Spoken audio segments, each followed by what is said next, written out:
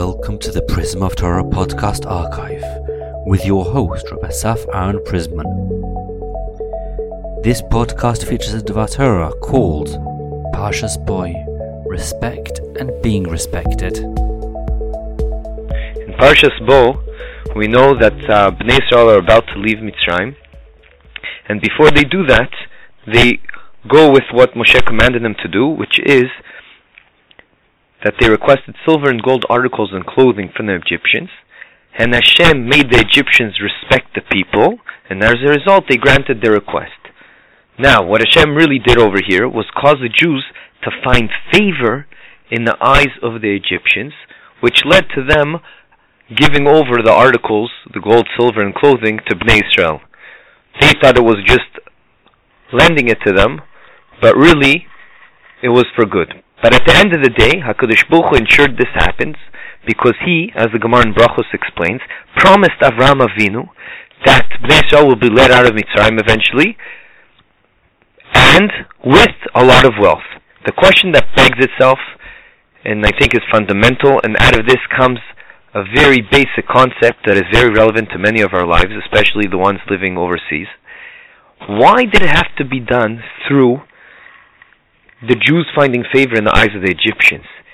It could have been easily done by the Egyptians having fear from the Jewish people and Hashem, and as a result they'll give over whatever Bnei Israel ask for. So why did it have to be through finding favor in the eyes of the Egyptians? That's the question. And I'm going to make this short and to the point to ensure that the major point over here is understood. The reason is because people can make a huge mistake. People can say, we don't care about the Goyim at all. We don't care what their relationship is to us. We don't care if the Goyim have favor, they're in awe of us or they're not, or they respect us or not. Quite the contrary. People can say the fact that the Goyim are always out to get us and to kill us and to put us down in anti-Semitism, people can say, oh, that's the way it should be because we need to be totally different than them and we have nothing to do with them. And quite the contrary, the fact that Hashem is doing this is showing us that we're doing our avodas Hashem in a correct fashion and we're going in the right path. But if one looks clearly in the Torah and in the Midrash and everywhere, it is not true at all. And this is exactly what Hashem is teaching us by ensuring that the Egyptians find favor, that the Jews, find favor in the eyes of the Egyptians. Because Hashem wants to tell us, just like the redemption in Egypt, which we know there's a lot of parallels from the redemption that happened in Egypt that will happen also in the days to come when Mashiach comes. So too over there, the Goyim, the nations would want to attach to the Jewish people and they respect the Jewish people. And that's important to know. How do we know this is true?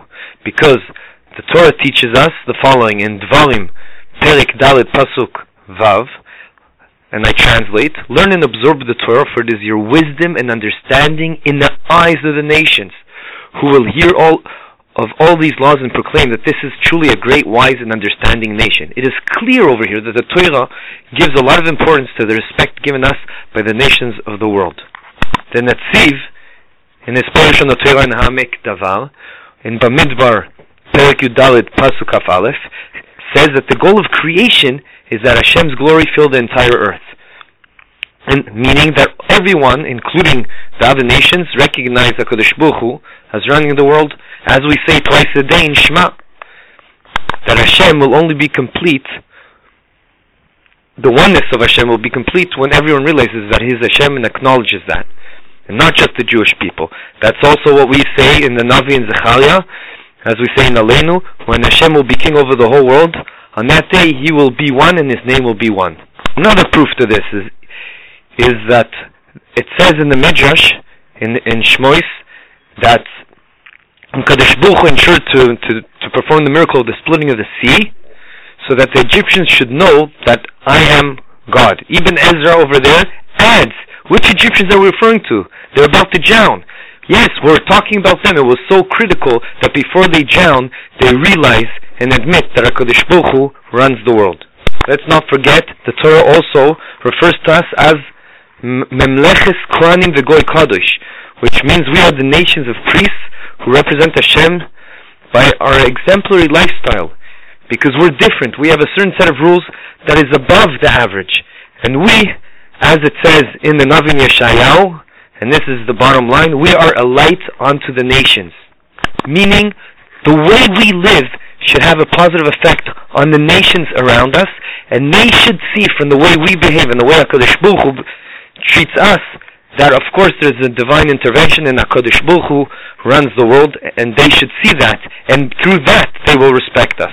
The Netziv also explains that really before, if we wouldn't have sinned, this purpose of the Goyim, the nations, learning from us that Hashem is one and runs the world, could have been achieved by the Jewish people settling in Eretz Yisrael and inspiring the entire world through the awareness of the miraculous way Hashem deals with us in our land.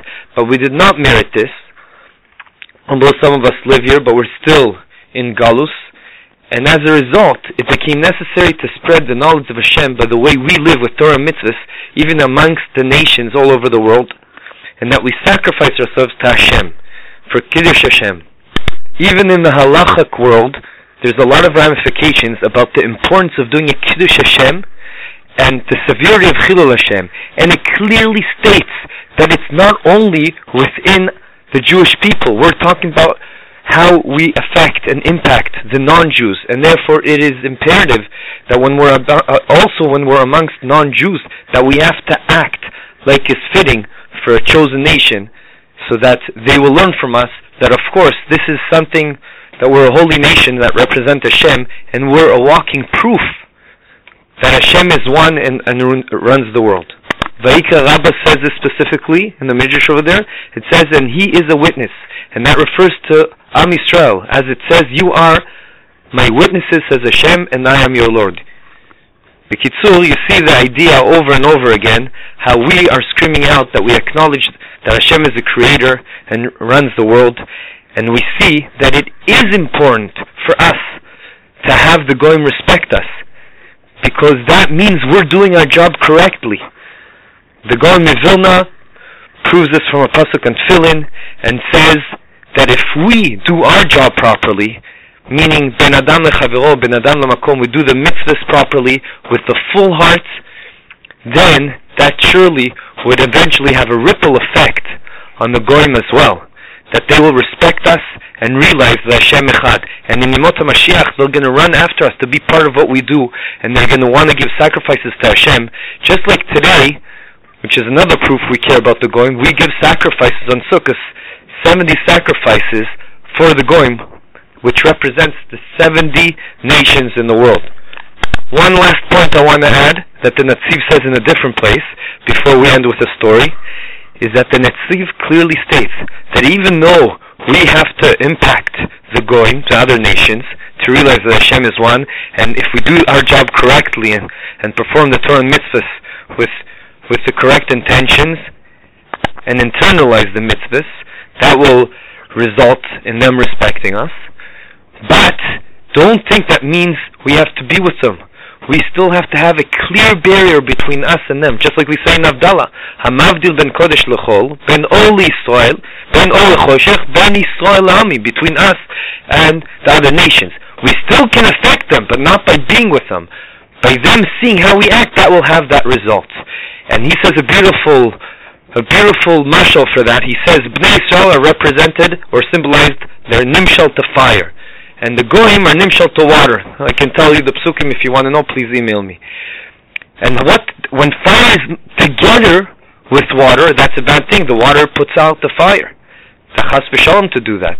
But if there's a clear barrier between the fire and the water, i.e., if you put the water in a pot, which defines a clear barrier between the fire and the fire has a positive effect on the water, and as the water gets boiled for whatever you want it to be used.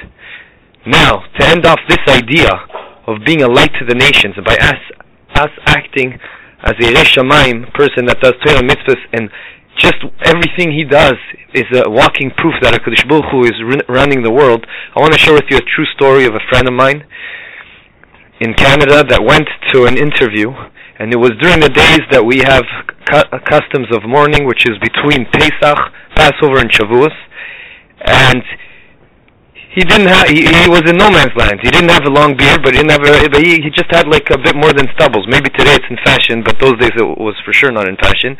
So he's contemplating to himself, what should I do? Should I shave before I go? I don't know what to do. Anyways, he said, I'm going to be strong. I'm keeping the beard. The half a beard, I should say. By the way, this reminds me of a joke, because there is an opinion out there, one opinion, the Noida B'Yehuda, that says that one is permitted, even in the morning days, to shave if he does it every day. But that reminds me of a joke, and the joke is only true about people that always run to find the kulas, the way to get out of things, but not if someone's consistent, of course. That once upon a time there was a person, he lived 120 years, then he goes to Olam Haba, and they say, Baruch Hashem, good for you, you lived a great life, and you deserve to come to paradise, to Gan Eden, come follow me right this way. He looks around, he sees huge mansions made of gold. In the middle he sees a little shack, and they go to him, come this way, yeah, this is exactly this shack, this is for you right over here. He says, what, this is shack? But the way I learned, I understood that every place here in Gan Eden is supposed to be like a huge house made of gold, like these ones. So the angel in charge over there says to him, you're 100% correct. But that's according to most opinions. But there is an opinion out there that says this is what it looks like, this shack. Anyways, close brackets, let's go back to our story. So he goes to the interview, and they ask him all kinds of questions, and lo and behold, the last question is, by the way, do you always look like this? You always go with a beard of this type? So he explains to them the whole thing. He says, I'll be honest with you, I'm a religious Orthodox Jew, and these are our laws. During this time we have a custom to have mourning to remember the tzaddikim, the talmidim of Rabbi Akiva that passed away, etc., etc. Okay, as he leaves, he says to himself, I cannot believe, I knew I should have shaved, but okay, life went on. 2 days later, he gets a call to come back to that office. He goes back and they tell him, listen, we want to share with you something. We have decided to take you. And that's only because, although there were 5 people that were perfect candidates for this position, but you showed us how loyal you are to what you believe is right. You're loyal to your religion, and we need a person. This is such a sensitive position that we need someone we can blindly trust, and we see that you are the person for us. So you see how through proving, and they were Gentiles, they were the Goyim, they realized that when we work in a way that we prove, or a walking proof that HaKadosh Baruch Hu exists, represents emes, we do the Torah and mitzvahs 100%, then that will have a ripple effect on the Goyim, respecting us and realizing that Hashem is one and runs the world. Yiratzon, that will be zoiche to implement this, internalize this, and affect the next generation to live like this. Good Shabbos. This is the Prism of Torah podcast. Rabbi Asaf Aaron Prisman. Please share with your friends and family. prismoftorah.com is where you can find the full archive of Divrei Torah. You can contact us through the website. Once again, prismoftorah.com. This podcast was produced for free by Eli Podcast Production. L'Nishmas, Le'Bas Yona, Yaakov Alexander ben Mordechai Doiv, Yitzchak Isaac ben Moshe.